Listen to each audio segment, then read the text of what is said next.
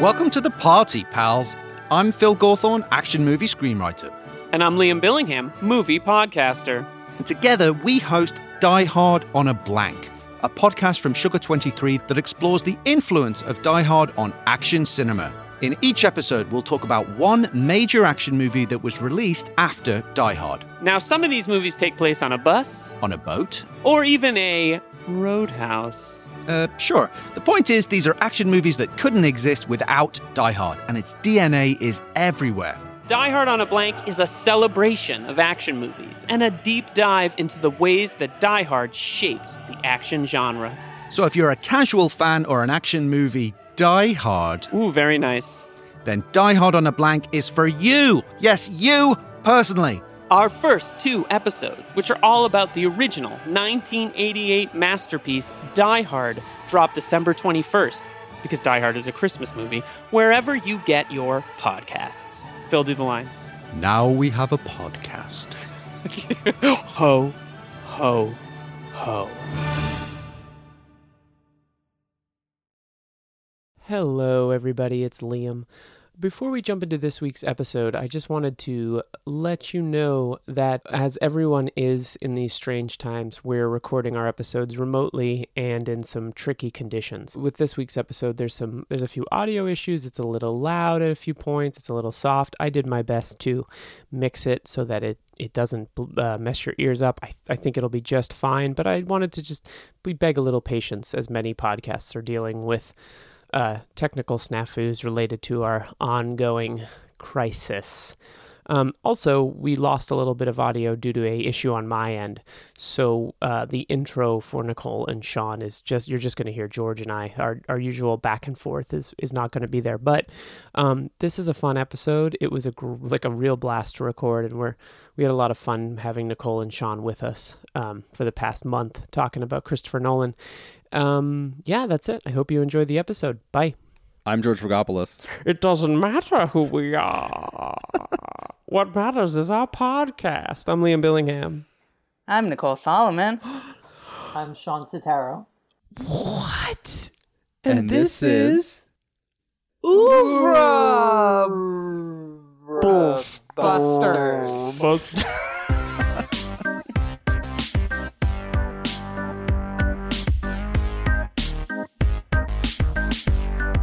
It's going to be a 4-hour episode. Yeah, we're talking about Dark Knight Rises. We're completing our Christopher Nolan arc, which I'm so sad to be doing because I'm a Christopher Nolan apologist. I'm such an apologist. Let me introduce Nicole. Nicole Solomon is a filmmaker, educator, and co-founder of media services company 4 Mile Circus.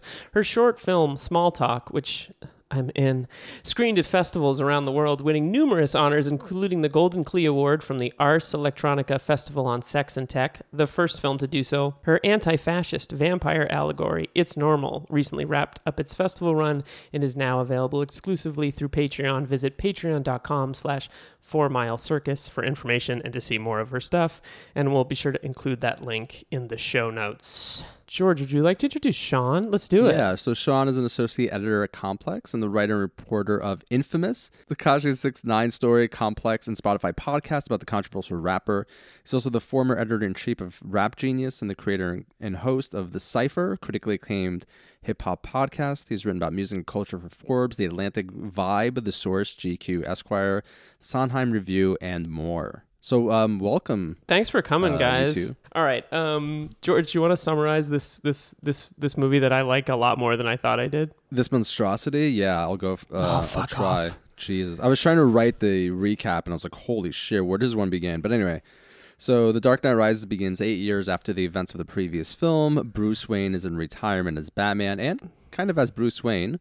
And the Dent Act has been brought to fruition. It's a new set of laws that have been passed that have put thousands of people behind bars. We're introduced to Bane, who kidnaps a nuclear scientist by the name of Pavel. We're also introduced to Selena Kyle, who robs Wayne's fingerprints to later on set up Bruce Wayne. We're also introduced to John Blake, who's a Gotham PD officer. We're also introduced to Miranda Tate, who is Wayne Enterprises CEO. Shut the fuck up, Liam. Let me get through this. It's going to take forever. Bane eventually comes to Gotham. He hides in the sewers and he begins to sow chaos. Eventually, Batman comes out of retirement. He confronts Bane and his gang, who first fuck with the stock exchange. We should probably talk about that. Bane beats the shit out of Batman. He breaks him, and he sends him into, yes, that prison hole that Sean mentioned. And it's the prison hole where Bane was supposedly raised in. Shut the fuck up, Liam. With Batman gone, Bane conducts a kind of fake populist uprising, while at the same time setting up a nuclear bomb beneath the city to blow up in a few months. Bruce Wayne eventually rehabs. In fact, about 50% of this movie is Bruce Wayne rehabbing. And some sit-ups, too. So Bruce Wayne escapes the prison. He goes back to Gotham, and with the help of Gordon, Commissioner Gordon, Kyle, and Blake, he takes back the city. They kill Bane, and they find out that Tate is actually Ra's al Ghul's daughter, Talia. What the fuck? And yeah, Batman seemingly dies, saving the city from the nuclear bomb, and the film ends with Blake, a.k.a. who we find out his name is Robin, finding the Batcave and beginning what we assume is his career as the titular Robin. The end. Nailed it. Nailed it.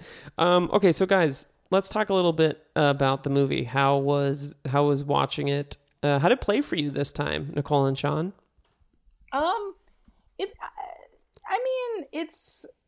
It's overloaded and bloated and kind of a mess, but I also enjoyed it. I enjoyed it a lot more than Batman Begins. I don't think it's as good as the Dark Knight, but it's got a lot of interesting stuff in it. I enjoyed the first act a lot before it did, when it hadn't yet betrayed the promise of some of what it sets up, maybe.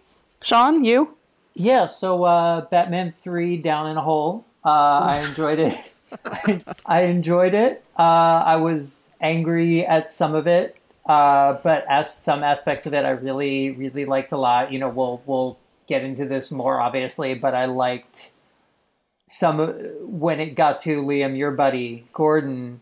I liked that it finally was critical of him for basically the first time in the entire series. Right. And also, just to circle back, since we viewers or listeners rather at home don't know this, but we had some technical difficulties. But as we said on the tape that is now lost to the ages, we originally saw this film on its opening weekend at the Sheepshead Bay Multiplex here in Brooklyn on a fake IMAX screen, and it was kind of disappointing. I was like, that's not terrible. When people were like, oh my God, it sucks so bad. I was like, it's not. I was one of those people that felt that way, despite seeing it 4 times in the movie theater and doing the 12-hour Batman trilogy experience. I mean, I guess that was our Whole mistake. thing. Maybe if we'd just gone back to see it 3 more times, we too could hate it. As I said, I really wanted that Phantom Menace. I had that Phantom Menace experience where I was like, no, it was good. It was totally good. It was great. It was great. Nosebleed. George, I believe you didn't see this movie in the theater because you're a fucking Philistine. I'm a poser. I'm a Philistine. Correct. Yeah. I was at home. I was actually finishing up. I remember distinctly that summer I was finishing all of Proust, of course, in the original French, not in translation. So I didn't actually have time to go see your Batman.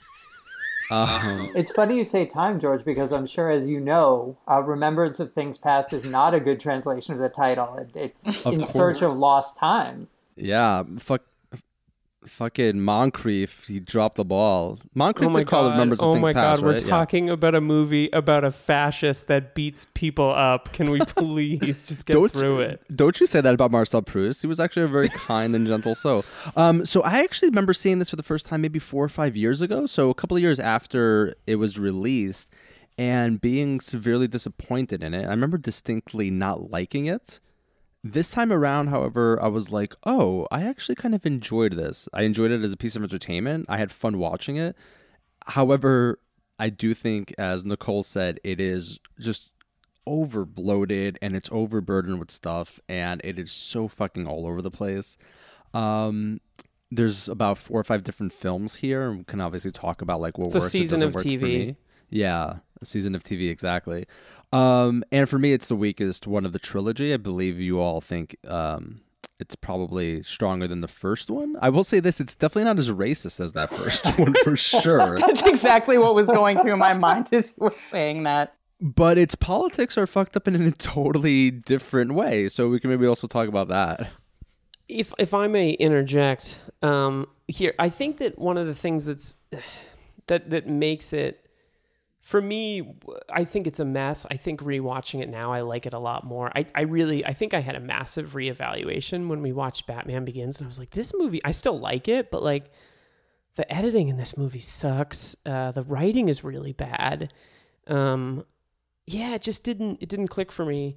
And I Rises clicked for me this time. I think I just, being away from it for a long period of time and watching it. It was actually, I kind of said this to George, it was nice just to watch it and be like, oh, I have a new Batman movie to like. Like I hadn't felt that way in a really long time, so that was kind of cool. But for me, the problems with this movie kicked off before it came out when they said the name was The Dark Knight Rises. I was like, why is this movie The Dark Knight Rises? It's a terrible, like, if you think of a franchise, why is the name of the third movie the same as the second movie with one more word? Or if you think of another franchise, why are we putting Rise in the disappointing third installments? Because it's Poison. Good call. I actually thought of the new Star Wars trilogy a lot while watching this one in terms of some of my problems with it were, also in terms of a kind of insularity that maybe we can get into later, where everything gets tied up with maybe too neat of a bow and the world gets smaller rather than larger, was something I was thinking about quite a bit, about some of the things that I was kind of like, about. Yeah, no, there's a lot about this that doesn't work. I know that we can jump into it, but I hate the opening. I think we're going to have to fight the opening this. Plane crash. It's so incoherent. What and I know were that they doing with his blood? Why did they have to do it on a plane? That's a good question. The reason that I rewatched. So I watched this movie basically twice in the past 5 days because I had a lot of thoughts about it. They wanted it to seem as though he was dead, so they transfused his blood into the Khedive. It's ridiculous. That was the fastest. Because while I was watching it, I was like, are they trying to like fake that these are each other? Because they could not do that fast with what. And like we were talking about that moment throughout the whole rest of the movie. We're like, wait, but. What is it? What was that? And then he breaks the guy's neck in a football field, and like, I don't know.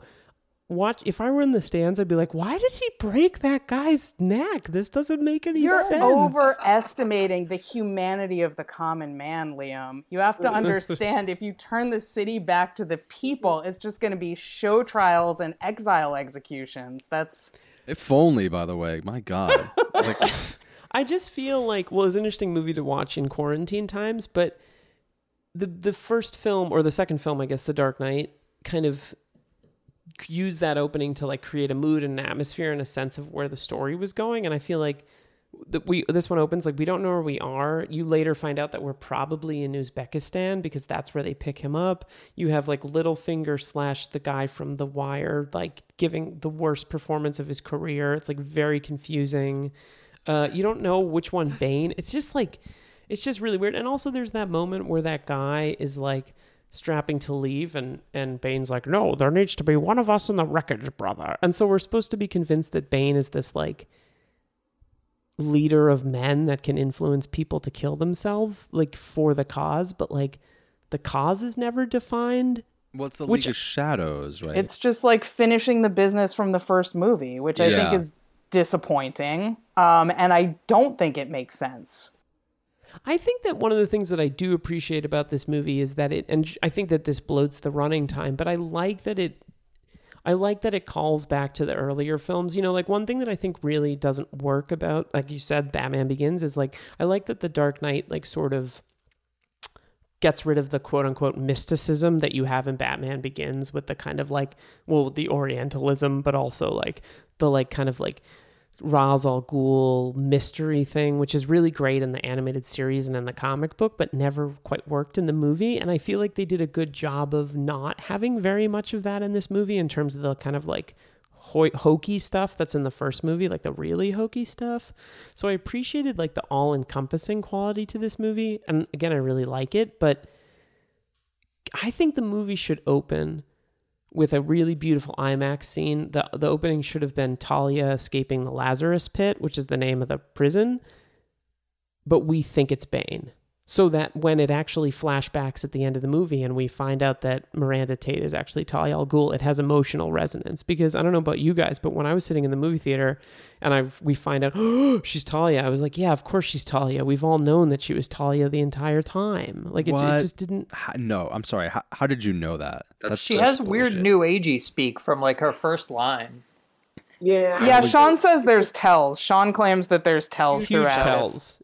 And also, it's just, if you know Batman, you know that's where it's going to go. Like, they have to do that. It's not a bad choice, but I just felt like it was obvious from the second she showed up. Terrible choice. And also watching it again, sorry, Nicole, watching it again, there were so many different moments where I was like, she should, like, okay, why doesn't she admit she's Talia now? Okay, wait, no, she could admit she's Talia now. What about now? And you have to wait till like the very last, like, it makes no fucking sense. Well, I think it's a good choice. It's badly done. I think it's just the same dumb switcheroo from the first movie. It's like, oh, you think it's this one, but actually the Child of Ra's al Ghul is this one. And it's like, but what does it really matter in terms of the stakes of the movie? It doesn't matter at all. And honestly, I mean, Liam, I get what you're saying in terms of wanting to start the movie that way. Like, I do think that makes more sense structurally. Like, I'm a fan of the opening plane hijack, but that's just, as I said before, because I think it's dumb fun, a la Fast and Furious. And I'm like, they need more of in these movies. Yeah, exactly. Because these movies are not fun. They're like very overly self-serious. And so I was like happy to see that. That said, it doesn't make any sense. It doesn't really help set up Bane very well at all, but I think that's a problem with the movie's whole conception of Bane and the movie's conception of Talia, that they're plot conveniences that don't really make sense. And when you find out, like, oh, you know, you were wrong, Bane isn't the one who escaped. Like, even if we had seen a child escape at the beginning and thought that was Bane, I still don't think I would have cared when the reveal happens. I still don't think it would have worked. Because he's not well defined in the larger sense of the story. Also, and also, why it just felt like this, like why have a switch that parallels the switch in the first movie? Like, why do it other than to just do it? Like, it feels more like, making the world smaller for no good reason other than to be like, hey, remember that other movie? This is kind of like that. So one thing before we get off, Talia, Miranda, whatever. I think she's the real winner here. I think she ends up with a better ending than anyone in the series, including Bruce Wayne. Because remember, when she dies, she thinks that bomb is about to go off and she's going to get her big revenge. And she dies convinced that she's won and that Gotham is going to be destroyed. So, like, good on her. You know, she got to the end of her life as happy as she could possibly be.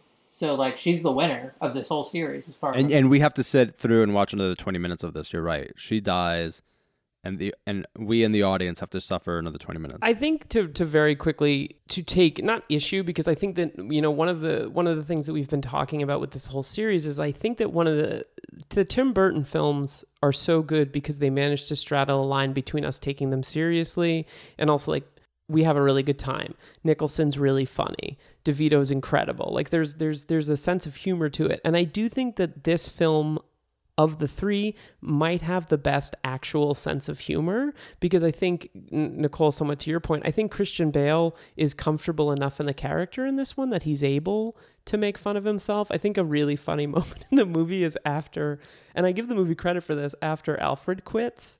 There's a scene where he wakes up and someone's at the door and he's like, Alfred, like, I love that there's that moment where it's like a rich guy's like, I've never opened a door for anyone before. I don't know, like, where's my manservant?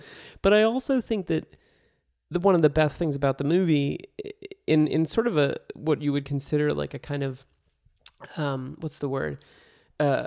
Kind of a casting against type, is Anne Hathaway as Selina Kyle. I think she's really funny in this movie. Like, I like what they do with her. I think she's honestly the best part of the movie, having rewatched it now. I 100% agree with that. I think the movie comes alive whenever she's on screen. I think she's really underrated in this film. And I think this film maybe came out during part of that weird, like, Anne Hathaway backlash thing that happened, where, like, people were kind of like, oh, Anne Hathaway, for no fucking good reason. Because honestly, I think she's great. I think she's really talented.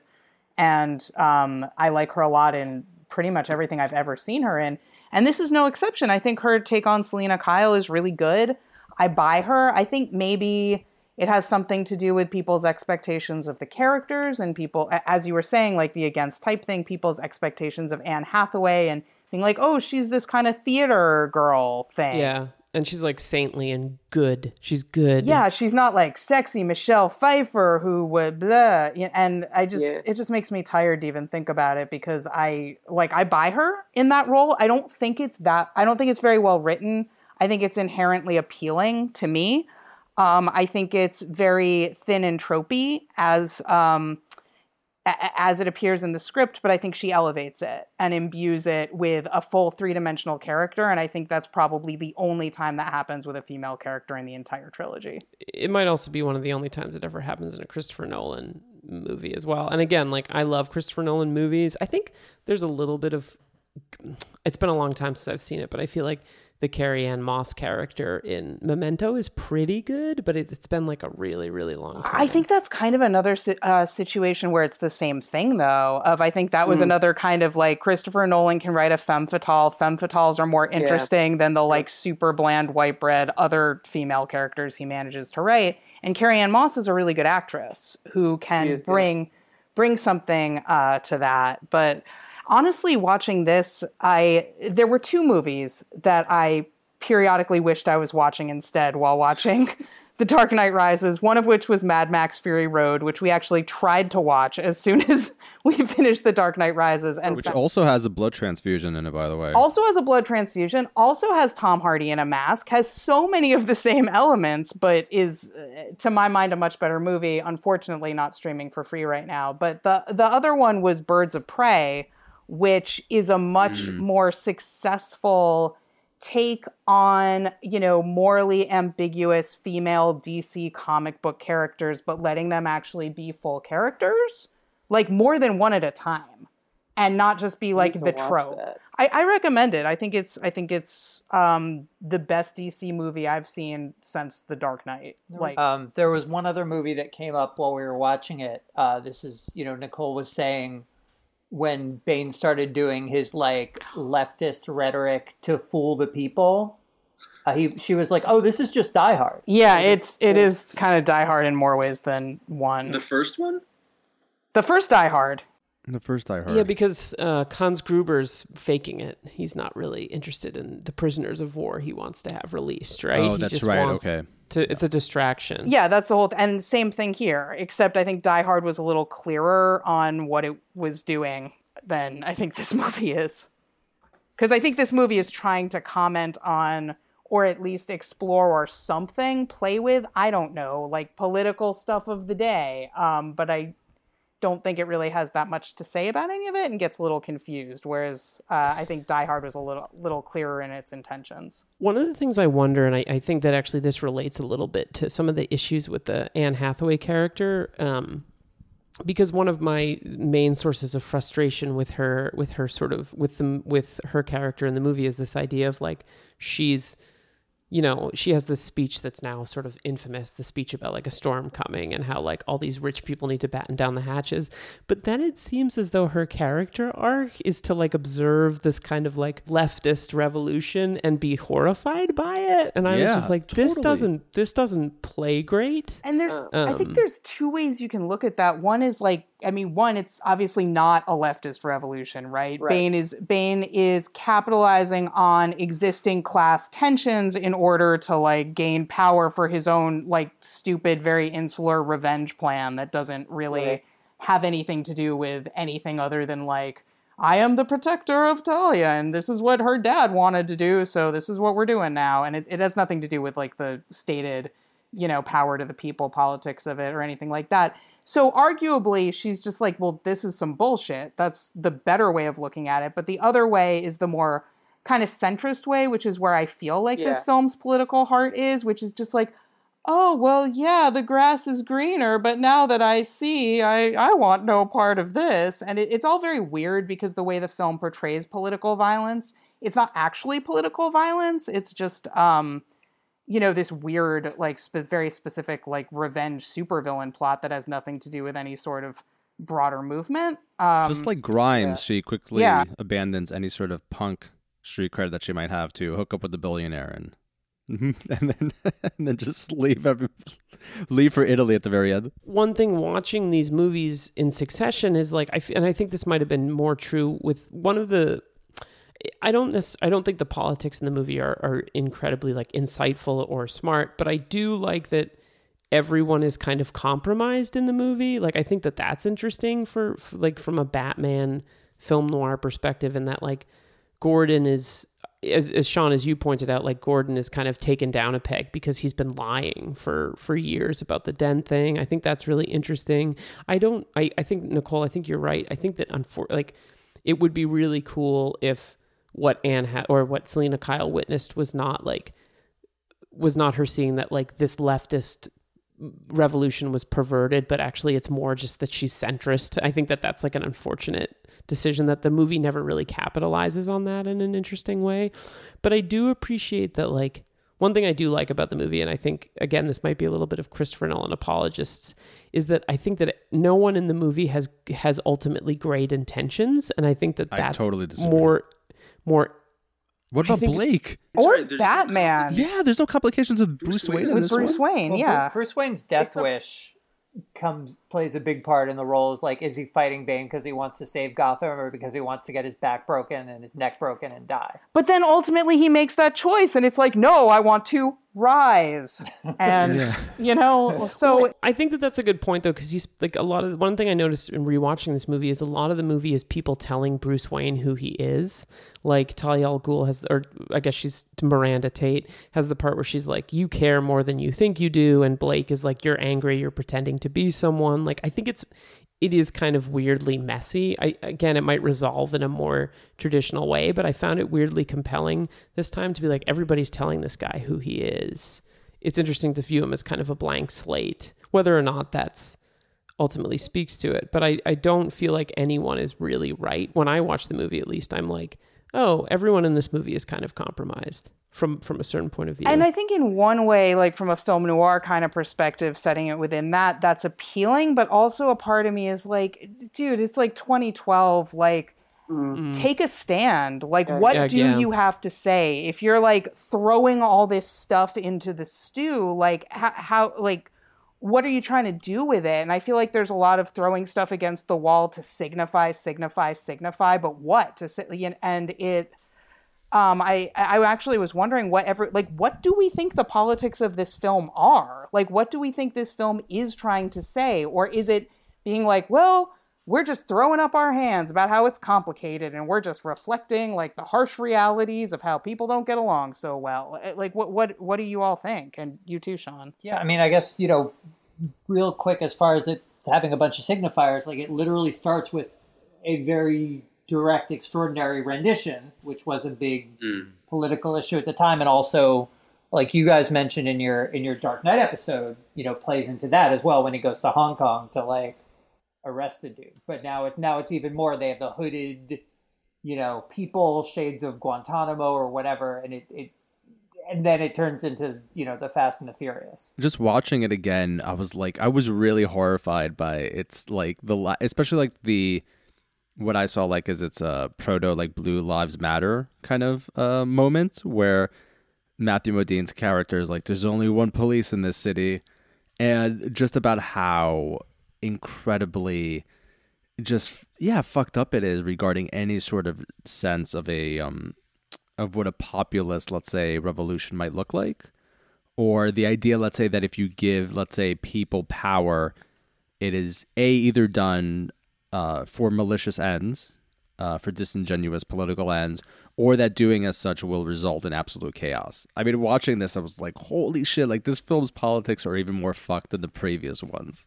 Yeah, I mean, I think what's interesting is the people aren't ever actually given the power, right? Like there's and that it almost is interesting because it's like Bane lies and says, oh, one of you have the trigger to detonate the bomb, blah, blah, blah. But of course that's not true. And it's pretty good Bane, though. Pretty good Bane. Thank you. I was a little nervous to bust it out, but then it was good. It's not natural, but whatever I was saying. But obviously Bane doesn't actually trust the people for shit. Bane doesn't actually care about, like, the people don't actually get Gotham. Like, he's a warlord holding a nuclear weapon over everybody's head. It has nothing to do with any sort of direct democracy. But I don't know if Christopher Nolan knows that. Like, a question I had rewatching this trilogy and just kind of thinking about the history of at least United States cinema is we have so few depictions of any sort of leftist organizing. And I think part of that is a kind of incuriosity. I think part of that is bad politics. I think another part of it is ignorance of we have all these filmmakers who want to have important things to say, who I think don't actually know how political change comes about. I think they don't know what organizing is. I think we've had over 100 years of pop cultural propaganda designed to obfuscate the history of leftist organizing in the United States. And looking at the Dark Knight trilogy is kind of an interesting little microcosm of how that all pans out, because at a certain level, like, no offense, I'm really not trying to be super rude, but I think these movies are just dumb on a certain level. I feel like they're bringing in all these politics and have no idea how to analyze any of it or what to do with it. And it's kind of like the we didn't start the fire of, like, superhero films where it's just like Occupy and Bane is turning back Gotham to the citizens and show trials, exiles, communists. Yeah. I mean, I've been thinking about this a little bit. There's this quote from Scott Tobias's review of this movie, which he gave it an A-, and he said, the quote is, "There's a catch-all quality to the politics of it. The Occupy movement could be viewed here as a unifying force or order-upending menace." You know, I think my caveat to it being any kind of critique of Occupy is that it isn't really we know from the beginning that Bane's full of shit and he's not giving power to the people. So I've never read it that way. I also think it's, like, interesting that, like, when I watch it, I don't look at the Matthew Modine character as anything but, like, an opportunistic piece of shit. Like, he's sort of like Ian. Like, I feel like sorry, Sean? Go ahead. I said he's a tool. I agree. He's a total tool. And I feel like, with the exception of Gordon and Blake in the movie, most of the cops just seem very self-concerned with their own careers and stuff like that. So it complicates kind of... jump in for one second with that, which is one thing that bugged me about this film is one of the big themes of The Dark Knight. The second one is that the entire police department is mired in corruption, right? And you see that they'll go so far as to, like, kidnap, I don't know, they kidnap Gordon or his, whatever, his Harvey Dent's girlfriend or Harvey Dent or what, I don't remember who they kidnap. They kidnap somebody important because all the police are corrupt and compromised. And that totally vanishes in this film. It's like it didn't happen.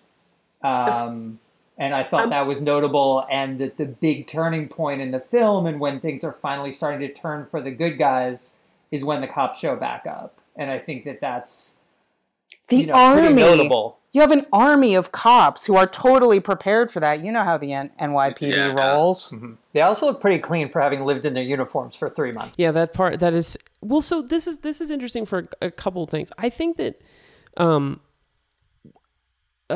one thing that is interesting is the idea. One of the things that I think is interesting about the movie, and again, I kind of agree, like, Nicole, with you, the idea of, like, this movie doesn't necessarily take a stand, but I also sort of like it as the review says, as like a Rorschach test, where we watch it and we kind of go, like, what is our interpretation of it? Like, I think that that's something that a comic book movie can do in kind of an interesting way.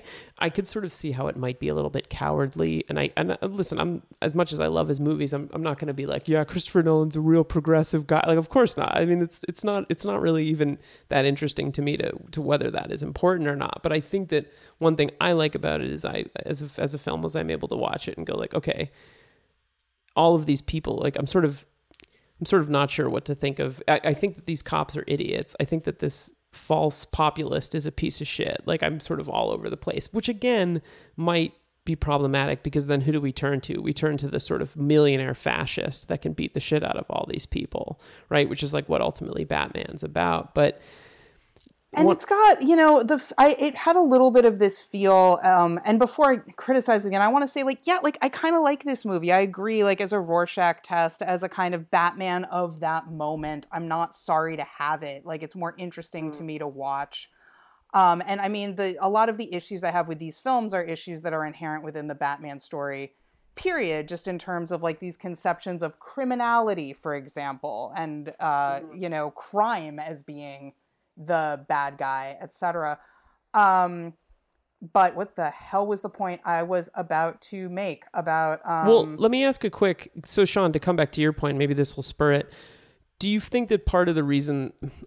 One of the things that I interpret the lack of corruption in the police force is this idea that the quote-unquote Dent Act has really reformed the police and everything's great and we figured it all out and the right people are in jail. And I think that one of the things that is interesting about the movie is the tension of yep, this worked totally, this is great, we've really turned our city around, and the entire thing is based on some real bullshit, which I think is an actually pretty compelling thing that the movie does, where it's these quote unquote RICO acts that take down huge swaths of people are usually based upon garbage. I thought that was pretty compelling actually, and it didn't really resonate with me the first time I saw it. Watching it this time, I was oh wow, that's more interesting than I remember it being.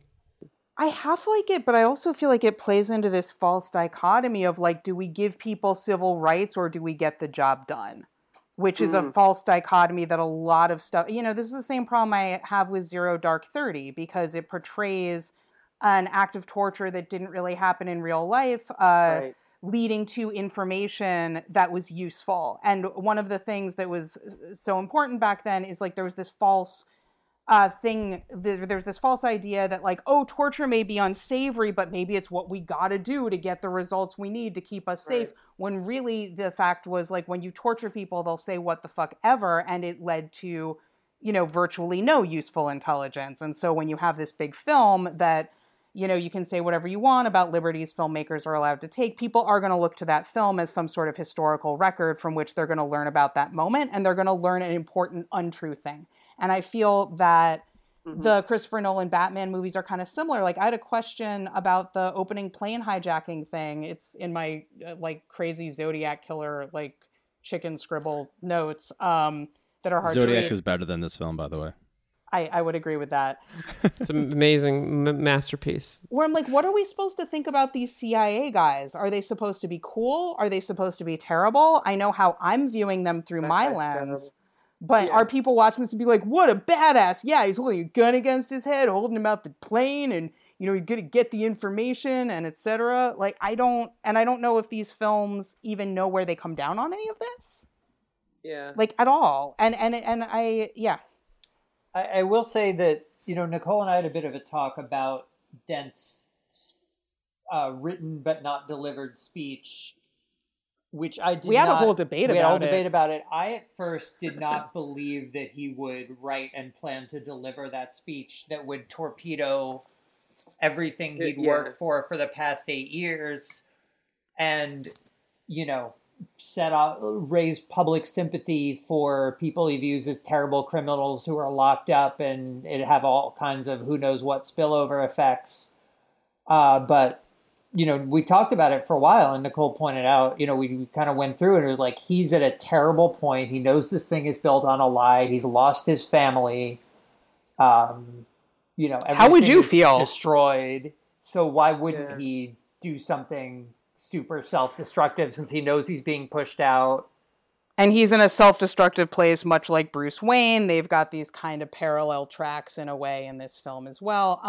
Not to get away from the politics, though, of it and the weird post-Patriot Act analog we have here in the Dent Act, which I was just a little troubled by this whole setup of it was built on a lie, and also it was what was necessary to clean up Gotham. And then at a certain point, I'm well, why am I even watching a movie where the stakes are about do we clean up Gotham or not? Which is not a question that, resonates for me in the real world, right? And that's one of the problems with the whole Batman character and franchise is the idea of it's Batman versus crime. What is crime? Who are the criminals?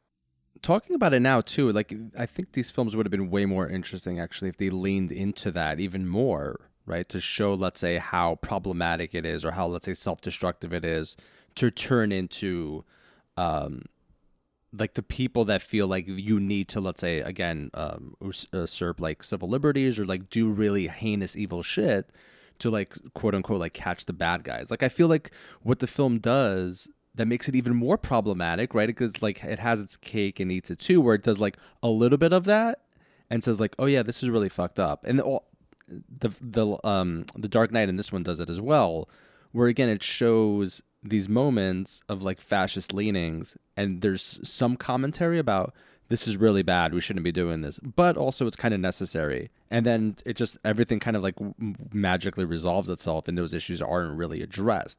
Like it would be far more interesting if like there was more of James Gordon having to deal with the fallout of those kind of issues, or Batman himself having to deal with the fallout of those issues. I don't feel like those kind of moral complex issues really echo throughout. I feel like to some extent I agree, but I think on another level, one of the things that they have to deal with in terms of fallout, and again, like I think there is a sort of an important distinction, whether it's, I think it's important to think about like what the stories of the movie are versus what they're attempting to say. And I do think that like the fallout that they're dealing with is Gordon is living with this lie that's like clearly ruining his life, and Bruce Wayne's life, like Bruce Wayne's life is fine, but like he's vanished from a public life. He's kind of just like a destroyed shell of a human being. Like I think that one of the things that I give the movie credit for is making the decision in a superhero franchise to make the events of the previous film play such an important role in how things resolve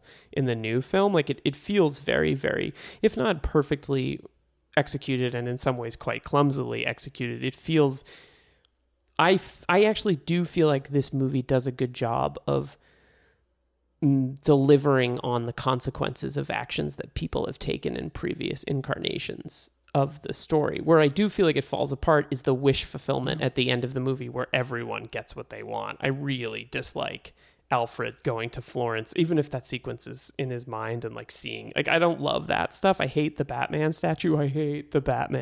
Batman statue's fucking terrible. What Sean was like, haven't they learned anything about like building up these figures into like... I know. Well, that's really where the movie becomes ultimately there's a lot of things that we can argue are problematic, but like, one of the things that the movie has the opportunity to do is sort of like downplay the importance of Batman. And so to show this statue at the end where it's like, it's all that guy. It's like, talk about American exceptionalism garbage. It's like, oh, it's that one guy saved us. Like, it's just so stupid. It's funny because that kind of mirrors something I was talking to Sean about earlier when we were talking about the film, and I was ranting about how filmmakers don't like to make movies about movements. They like to make movies about charismatic leaders, about figureheads. Yeah. And like we had this idea that like civil rights happened because Rosa Parks and MLK, and like that's it. Rosa Parks didn't want to sit at the back of the bus, and it's like, no, that was a part organizing its work. You know, one of the things that was so refreshing about Sorry to Bother You is that finally there was a film made by somebody who understands what fucking organizing is, which almost nobody else does. And so it's kind of fitting that it's like, even in this film that's trying to problematize the myth of Batman and the concept of Batman and Batman as like this singular force and how that can go rotten very quickly, it still ends that way.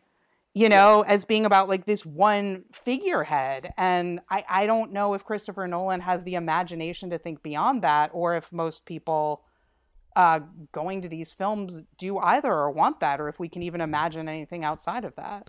Well, and also I suppose to some extent, what are the limits of, like, I'm not saying that he was like, guys, I'm really gonna problematize Batman, but like, what are the limits of how far he can go with some of those things in terms of it being this like massive blockbuster product? Like, does the movie succeed in like getting anywhere with thought? I mean, I think it's probably more thought provoking than some big blockbusters in a lot of ways, but like, is that enough? How far does it go? And I think also just to like, when reading about some of the influences on the trilogy, a movie that came up a lot was Battle of Algiers, I think, which like is such a good, I think you can kind of see it in terms of the war stuff, which is such a great movie, but I feel like, as is not untypical of filmmakers, it's like how much of the filmmakers, and this is not specifically about Christopher Nolan at all, but like filmmakers reference that film all the time, but how many of them have actually read anything about the history and what's going on in that story and like the complexities and what led to that film. Whereas like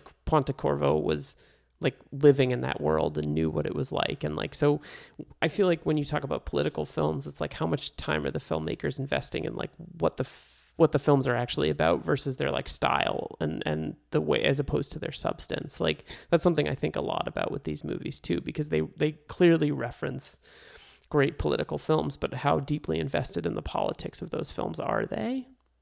Not very. I don't think they are.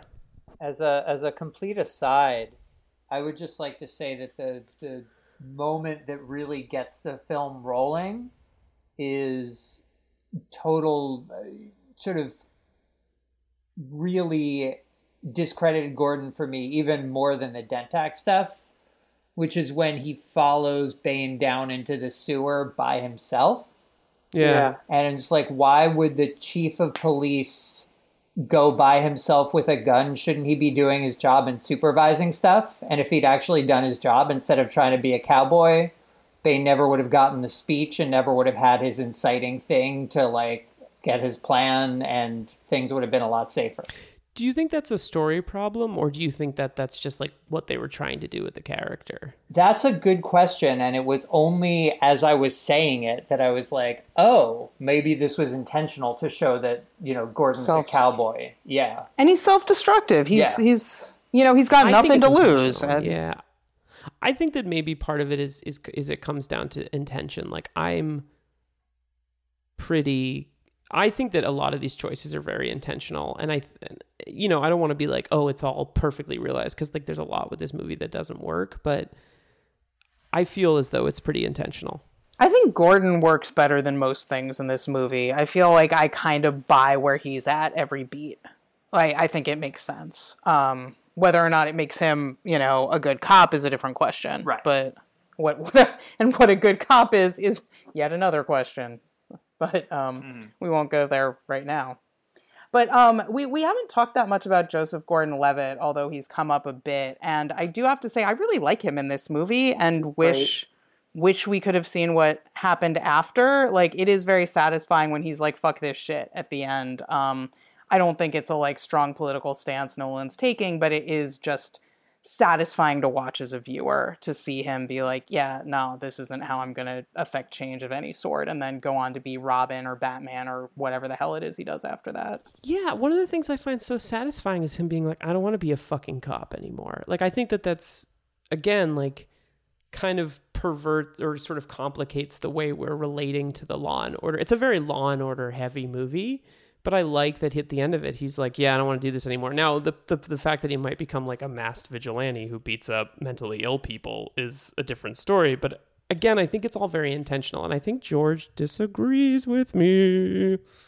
Yeah, I definitely do. Well, I mean, I think it's interesting also to think about his character almost like he's so good of it. Like, he still kind of remains a cop. Like, he's so pure.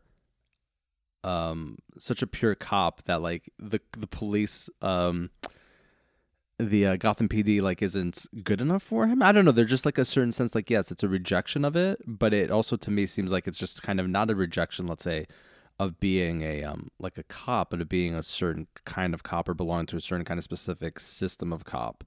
So again, like the pursuit of justice kind of like just transforms into something else. It's not, I think, like a complete rejection of what makes it like automatically problematic to be a cop. And also, you spend 2 hours and 45 fucking minutes with a character that's been a cop. Why is it so difficult to imagine that somebody else, another, let's say, member of our society, can in some sort of way transform themselves into this hero? Like, why does it have to be a cop?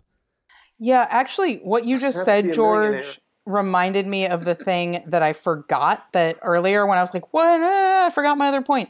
Which was, I feel like there's this, and again, this was the thing where I was like, not to be rude, but I feel like there's this kind of very adolescent, pseudo-nihilistic kind of streak running through these films that feels very immature to me, but at some places manifests in ways that are like of interest to me. For example, in that character, you know, because at the end, I read his, like, I can't be a cop as not being like, well, now I understand that actually, like, the police were formed to round up enslaved people who had escaped. And that's, the whole, maybe this isn't an institution that we should, that's not where his critique is coming from. His critique is coming from this more knee-jerk, like, I don't want to follow orders. These dudes were following orders and they blew up the bridge and we could have escaped.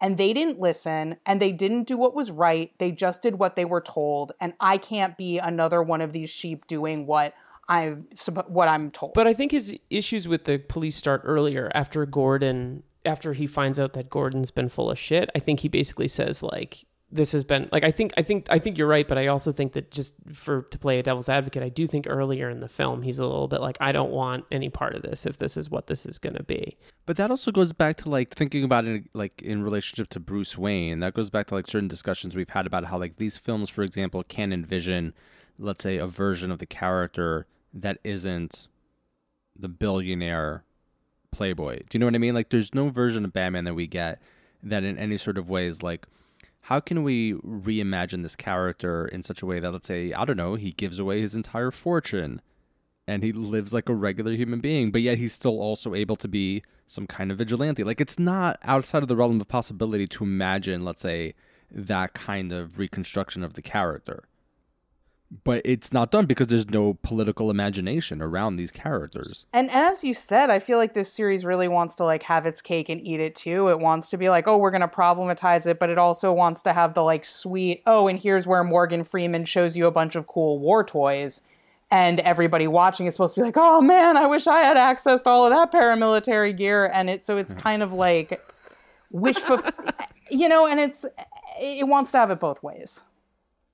So just at the risk of being, maybe this is outside the sort of the what we're talking about here, but one thing that I find irritating about the movie is the whole, like, you're sad because you couldn't bring your environmental project to fruition element. Like, I find that a little bit annoying, but I also don't think, and again, George, maybe this speaks to your point, that you're ever going to get a Batman movie where they're sitting around there like, what if he gives up his fortune?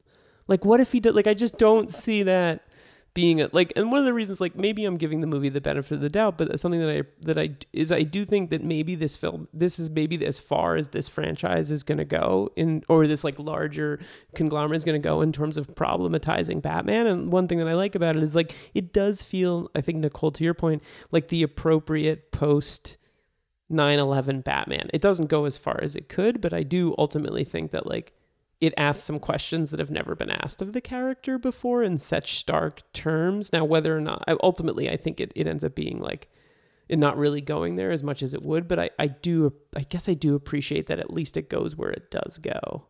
And you're never going to get a Batman film that's not, like, pretty obsessed with law and order and, like, kind of the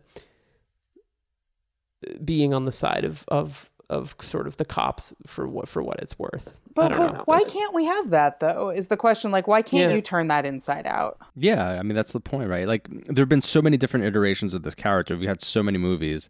Why can't there be a version that is just highly deconstructive, or does just something radically different, but still in some sort of way, let's say, retains some sort of fidelity to its crime-fighting ethos? Like, you could do it. There's just no political imagination. That's why people keep remaking the same fucking movies over and over and over again to begin with. Or what if we had a Batman movie where we questioned it being Batman's war on crime and instead became a war against, like, people hurting other people and having it, like, is it crime or not? Like, not being the dividing line, because, like, this movie is afraid to go to the place of saying, like, well, what gets defined as crime and what doesn't.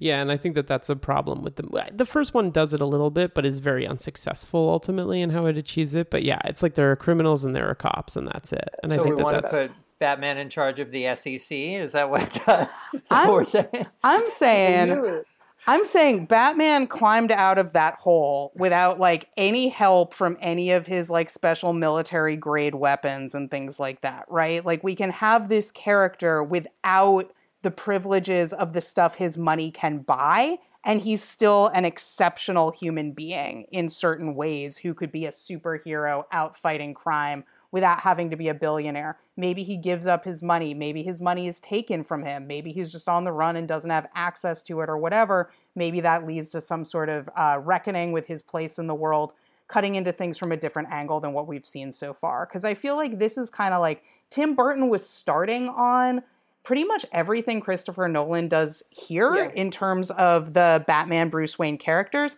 Christopher Nolan goes into a lot more depth. Ultimately, I don't know if that's a strength or a weakness, because I don't know if I'm that interested in that. I kind of prefer the Tim Burton take. I mean, that's a matter of taste in part. I'm not saying that's like objectively right or anything, but I'm like, is it that interesting to like take this deep dive into this character within these strict parameters of how we've seen him portrayed over and over and over again?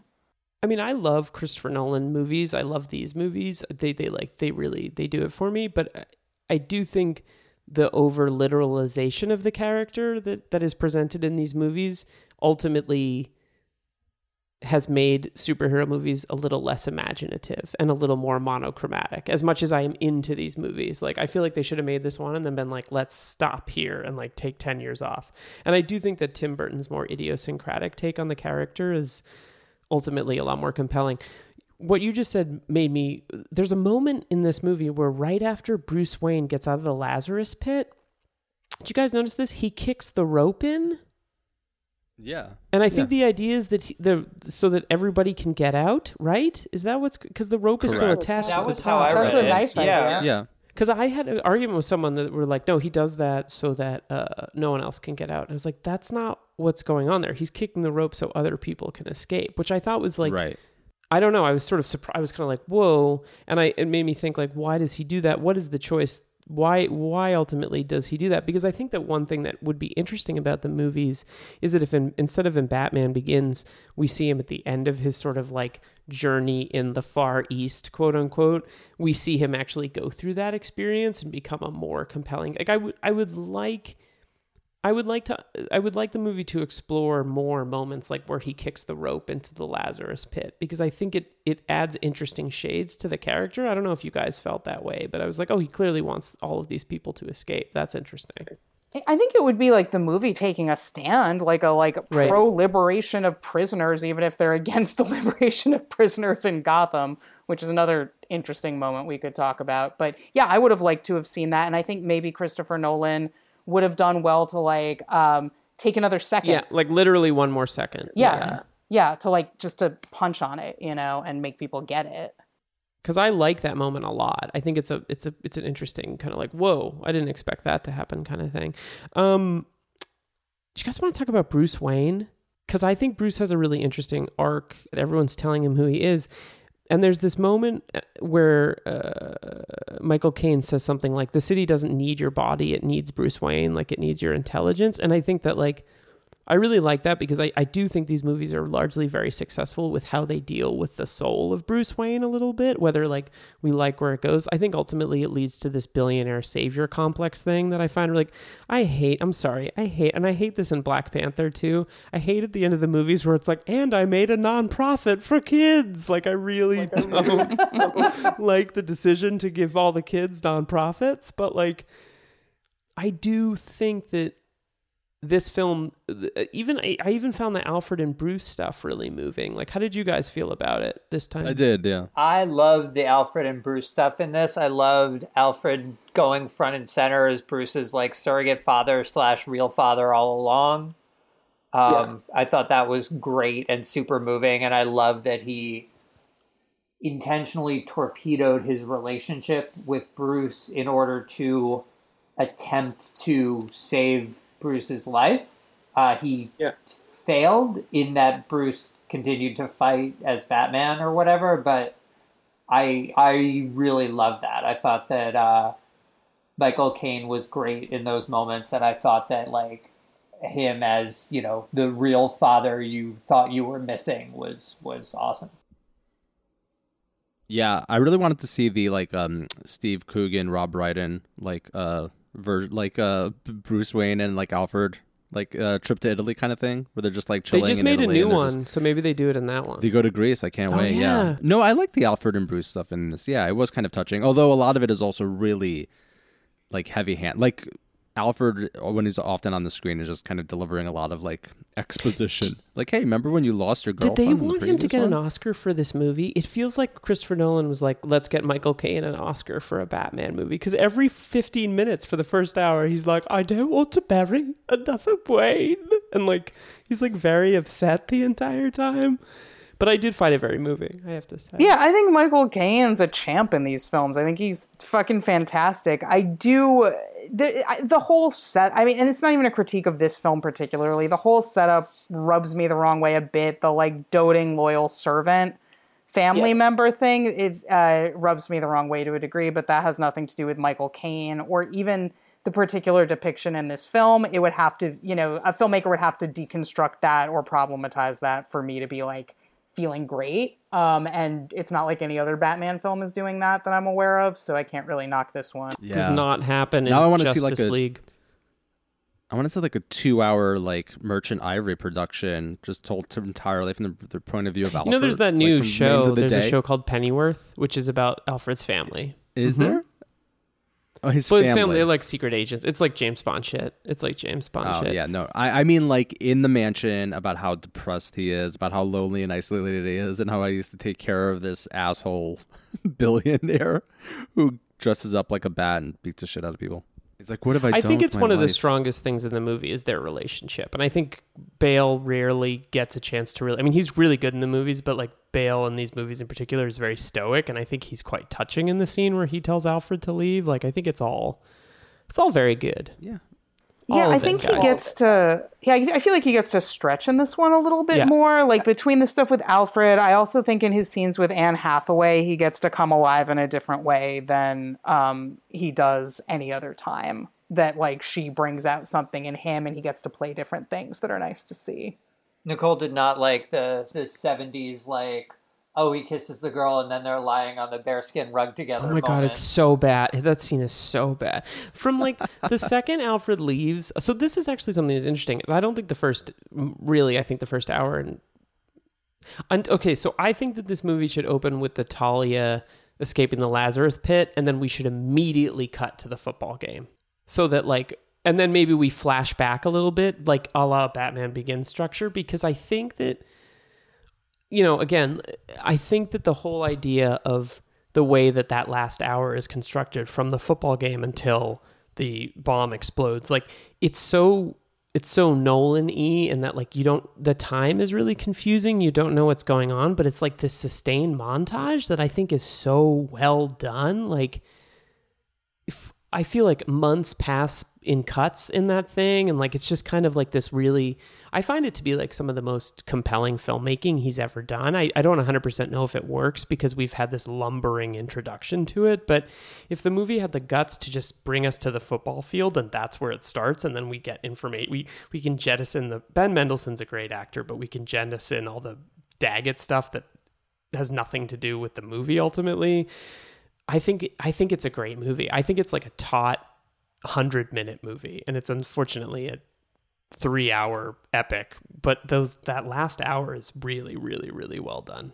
I also would have honestly liked to have seen in the montage in the last hour, I would have liked to see some of those moments play out into full scenes. I would have liked to have seen a special, like, because it's like, okay, Bane takes over, the quote-unquote People's Uprising, whatever is happening in Gotham, and I'm like, I want to see how this has actually been working for these 3 months.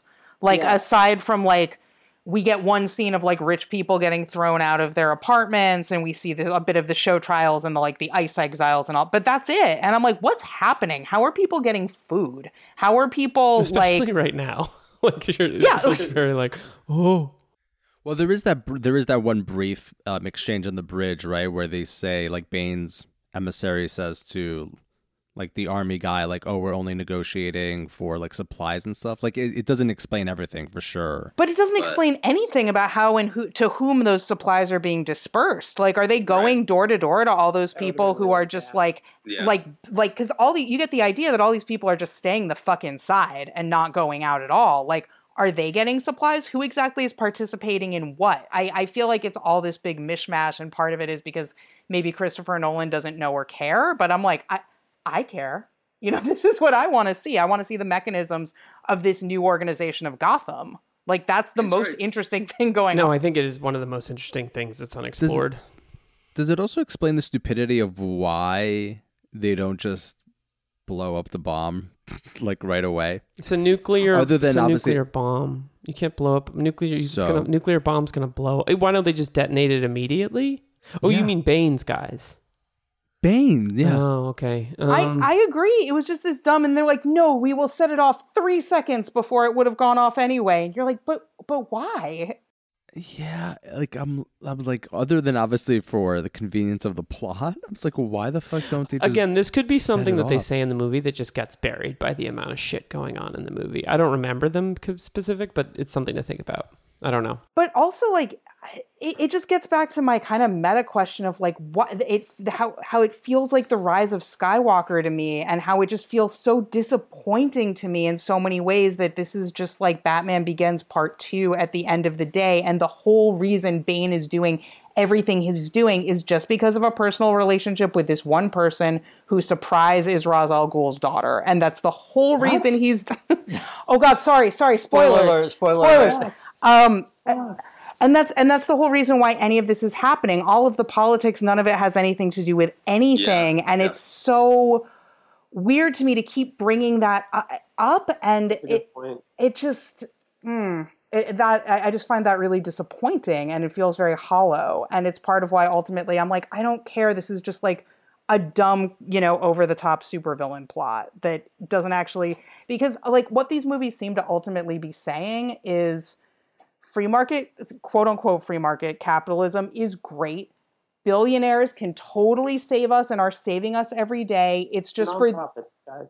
No, but not nonprofits. Nonprofits, but by billionaires, billionaire foundations. Except when they're developing green energy nuclear war weapons. But like, ultimately, they're acting as if. It seems like the point of view of these films is that when capitalism fails, it's because a shadowy network of pseudo-leftists is pulling the strings and forcing it to fail. Like, that's ultimately seems to be the political message of these films, and that's just terrible. Yeah. Well, and again, sorry, I already said this, but you have 3 months in which there's no reason why Talia would not let it be known, like, explicitly, like, who she was. You know what I mean? Like, somebody else would have, like, figured out. Like, she'd be like, all right, we got everything we want. Batman's gone. We've taken over the city. Like, I'm just going to start acting like the person that I am. There's no fucking reason that it makes any sort of sense that she would be in hiding. She'd sit in a shitty conference room with people she doesn't like. Yeah. Pretending to be scared of her, like, protector dad or whatever. But why? Like, yeah, no, I agree with George. Like, why? Other than the convenience of to be like, oh, and here's the big reveal at this point in the script. Like, yeah, like once Bruce Wayne comes back into town, Morgan Freeman's character, like, you would not believe who Tate really is. It'd be like, what? You're like, he would find that out, or like everybody would know already. But I think again, a lot of these problems are just because the movie isn't fleet enough, and if they'd like reconsidered some like serious holes in terms of like how the story is being told. If they made an entirely different movie, I think that the seeds are there. I don't think you're wrong, but I think that again, maybe I'm watching the movie in my mind that I want to watch. But I will say this: this thing is a masterpiece compared to The Rise of Skywalker. I'm sorry. Yes. Disagree. No, I don't agree. I actually think it. Oh no. I think it's comparable in a lot of ways to The Rise of Skywalker. I quit the podcast. I quit the podcast. Am I fired? Nicole and Sean, you run this podcast now. For our next season, we're gonna do the oeuvre of Green Lantern. Oh my God. And with that, should we wrap up? Yeah, George. Good. Any final thoughts? You wanna say first? Final thoughts? Why? Because I'm trying to buy some time. I don't know. I thank you for inviting us. I had a great time. Thank you for coming. It was fun. It was actually, for all our criticisms, like, I did have fun rewatching all 3 of these movies and having an excuse to think about them and talk about them. And I guess all I can really say is go Batman. Go back. Go back. All right, George, take us out. I was George Fragopoulos. It doesn't matter who we were. I'm sorry, I'm Liam Billingham. I was Liam Billingham. I was Nicole Solomon. I was Sean Sparrow. And this was... Oeuvre Busters. Busters. Once again, nailed it.